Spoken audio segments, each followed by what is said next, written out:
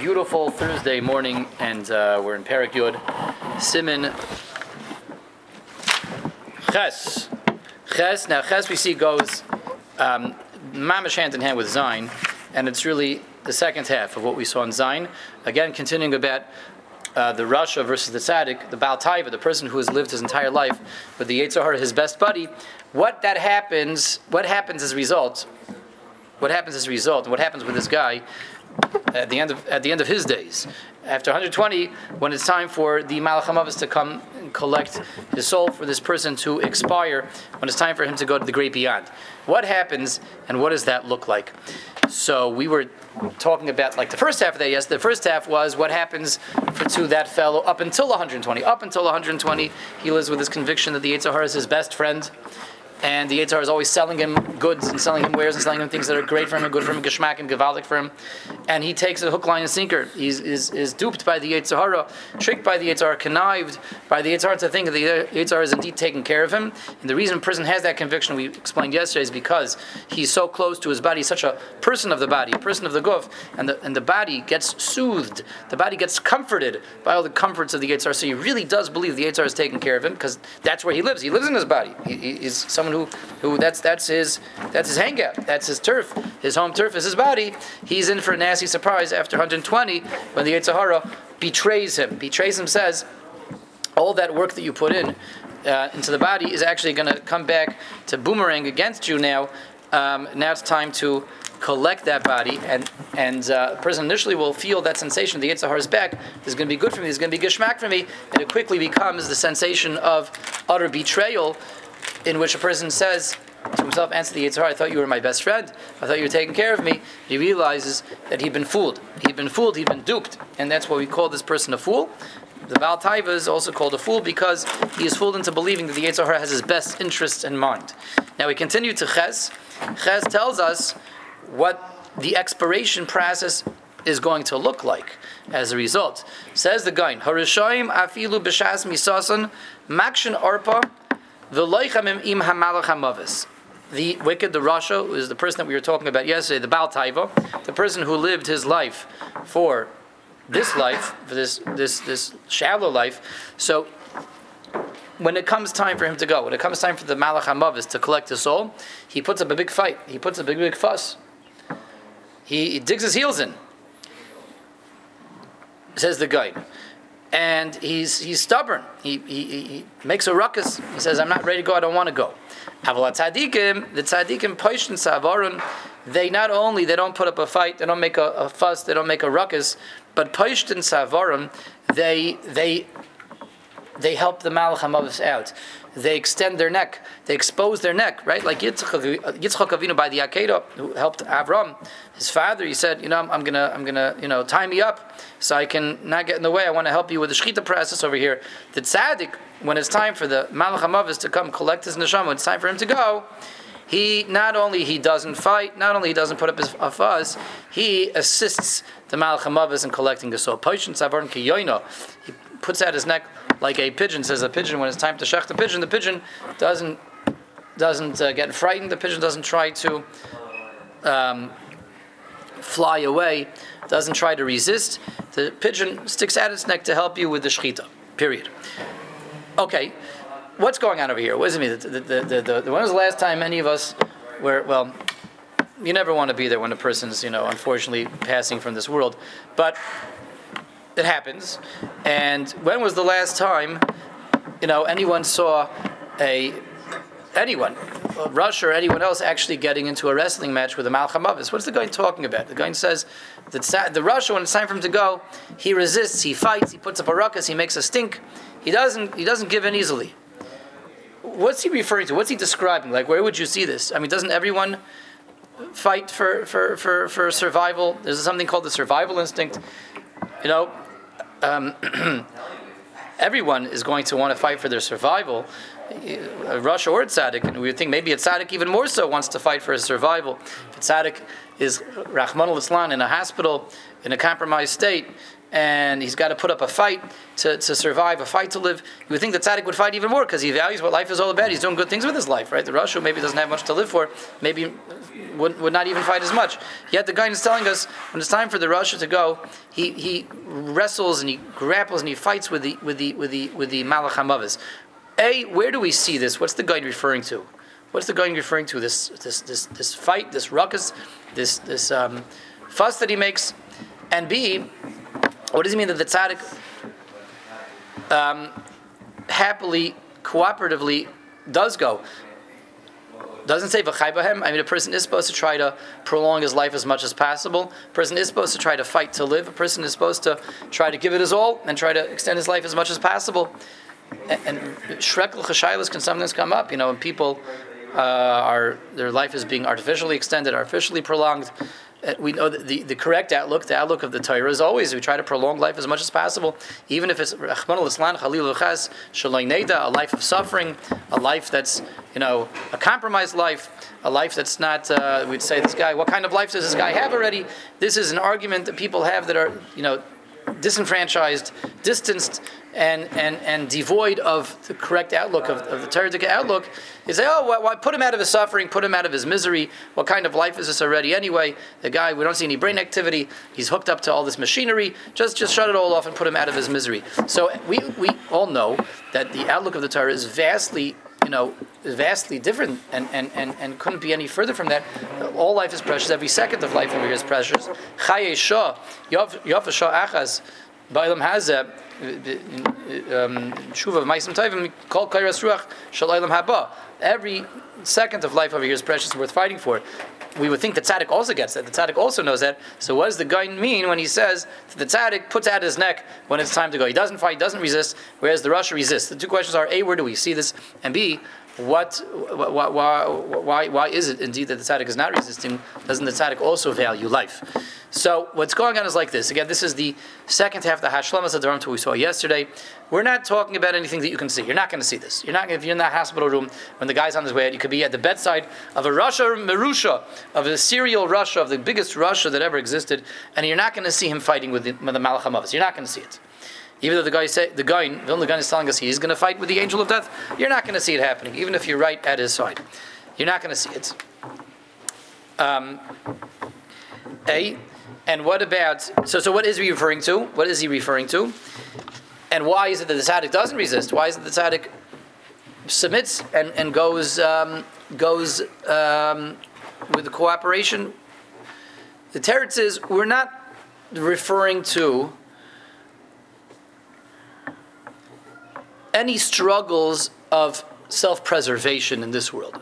We're not referring to anything that has to do with applying the survival instinct and a person struggling to maintain his existence over here. We're not referring to that at all. That's not what the guy is talking about.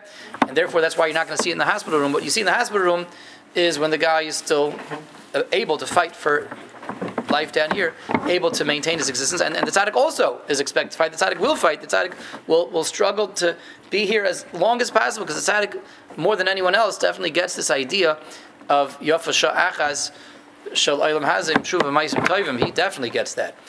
And that's what you see. A person is fighting for life. He's a real fighter. That's what we see, and that's what we're aware of, and that's where the tzaddik is going to fight. That's not what the guy is talking about. The guy is talking about after that, when it is finally time to go.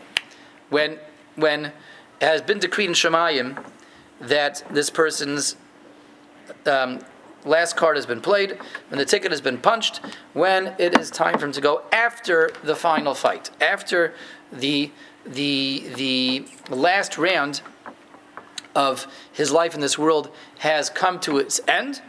The bell has rang, and that's it. There's no more extensions. That's what we're talking about. Now it's time for the person to leave this world, leave this existence, and move on to the next stage of existence, which is the spiritual one, which is where he's going to be summoned to his tribunal, where he's going to go up to the Olam HaNeshamas Gan Eden, Olam Haba, go down to Gehenna in purgatory, or do a little bit of both. That's what we're talking about. So this comes after that. You don't see this in the hospital room. You don't see this moment anymore. This moment comes afterwards when the neshama is being surrendered and when the person is passing away. At that point, and that's when the Malach HaMavis is collecting the neshama, that's when there's a dichotomy and a difference between the tzaddik and the Rasha. This is where the Rasha is fighting and resisting, and where the tzaddik is submitting and not resisting. What does it mean that the Rasha is fighting and resisting? So it means, we spoke this idea very briefly yesterday towards the end, and this is where it's now being mentioned properly inside the Gaon. It means that it's a difficult, painful process. It's difficult for the Rasha. It's a very difficult process. The process of death, the process of expiration, the process of leaving this world and moving on to the next stage of existence for the Rasha is a very difficult one. And that's what it means, that he's fighting with the Malach HaMavis. It's a difficult process for him. It's a difficult process for the Malach HaMavis. It's not easy for his life to be ended. It's not easy for him to submit. Why is it not easy? Because of what the process is all about, and because of who he is, what he did with himself over the course of his lifetime. So let's mention the basics. The Petira. Is that connected to the idea that the Kibbur Tzaddik Imen Metamen because the neshama? The what? Kibbur Tzaddik Imen Metamen because the neshama is in Gansen went out, but like it's for the non-tzaddik and there's still remnants of. Yes, exactly. It's all connected. Yes. The Misa is about the dissolution of the guf and the neshama, the body and the soul, breaking the bond between the body and the soul. And as we mentioned, there's two ways of doing that. You can take the soul from the body, you can take the body from the soul. Death can be a process of taking the soul from the body or the body from the soul, but that bond has to be broken. Which way does it work? Are you taking the neshama from the guf? Are you taking the guf from the neshama? It depends where this person was really hanging out. It depends where he was living. If he was living in his neshama, that's really who he was, that's the tzaddik. So the neshama is barely connected to that guf. This guf is a guf that barely had any hold on the neshama because of the elevation the neshama provided that guf. This guf is not a guf that drags the neshama down. That's what a tzaddik, after 120, has made his body into a body that's been so elevated that body was a threadbare body, was an insubstantial body, was barely a physical organism. It was much more spiritual than physical, and it's therefore a process for the tzaddik of the soul departing the body. And there's barely anything that's keeping the soul connected to the body. And when it's time for that final severance to happen, the soul gladly and with ease makes that move of departing the body. The body is not trying to hold the neshama back, because it's not a body that does hold the neshama back. The neshama is taken from the body. That's a very easy, very painless, and very swift process, and it's a process that the person himself is interested in. Yes, I've been waiting for this I made myself a person of the soul, a man of the spirit, and I've been waiting for this for 120 years for the neshama to go to where it's supposed to go. And it comes with that resistance, it comes with that pain, and it comes with that difficulty, it comes with full-fledged cooperation. That's what it means that the tzaddik puts out his neck. This is what he wants. This is what he's been waiting for. This is what he's been waiting for. As long as he's still alive, he's going to fight for life so he can increase his neshama even more. He can make his neshama even more powerful. But when it's time, when his card has been played, when his ticket's been punched, that's it. He has no qualms about it, no issues with it. He sticks out his neck because he's a man of the neshama. He's waiting for this neshama to ascend. Whereas the Rasha, he has made himself a man of the body, a man of the guf. And the neshama has been trapped in this body this entire time, but he's someone who lives in the guf and not in the neshama. In order to facilitate his patir, for his death to happen, we have to separate the neshama from the guf. That's a very painful process, extremely painful process. The body has its teeth sunk into that neshama. The neshama has been trapped in the body, and we have to take the body away from the soul for the soul to be able to move on. And that's an extremely painful process because he is a body. He made himself into a body, and death is about that physical part of him losing its life, being taken away from the soul. You have to really loosen the grip of the physical on the spiritual to create that death, to sever the bond between the physical and the spiritual, because he's made himself such a being of the physicality, such a person of the body, a person of the guf. That's a very difficult process, it's a very painful process, and that's what the guy means, that this person puts up a fight, makes a ruckus. It's not that like he's trying to, challenging the Malach HaMavis to a duel, challenging the Malach HaMavis to an arm wrestle. Like, if you win, then I'm going to come with you. If I win, then I go back to life. That's not what the guy means. He's not saying these silly things. This idea of the struggle and the fuss and the ruckus is that it's just a very messy process. It's a very difficult process, and it's a process that comes with a lot of natural resistance because this person made himself into a body, and I have to break that body's bond over the soul, which is not an easy thing to do. But that's where the person has to be addressed. That's where you have to put in your effort, the Malach HaMavis, in order to sever that bond between the body and the soul. It comes with a lot more difficulty, a lot more pain, a lot more resistance, because this person, you're trying to take a physical person out of this physical world, out of the physical world. He really doesn't want to do that. He doesn't want to do that. He's not built to do that. He hasn't trained himself to do that. It's going to come with a lot more resistance, and this is why that will be described as a fight, and this is why the Tzaddik's Petir is described as a very willing submission, because it comes with ease, it comes without resistance, it comes with interest. This is why we mentioned yesterday, Chazal talk about the misas nashik of a tzaddik, of like plucking a hair from liquid, plucking a hair out of milk. There's nothing that's holding it back.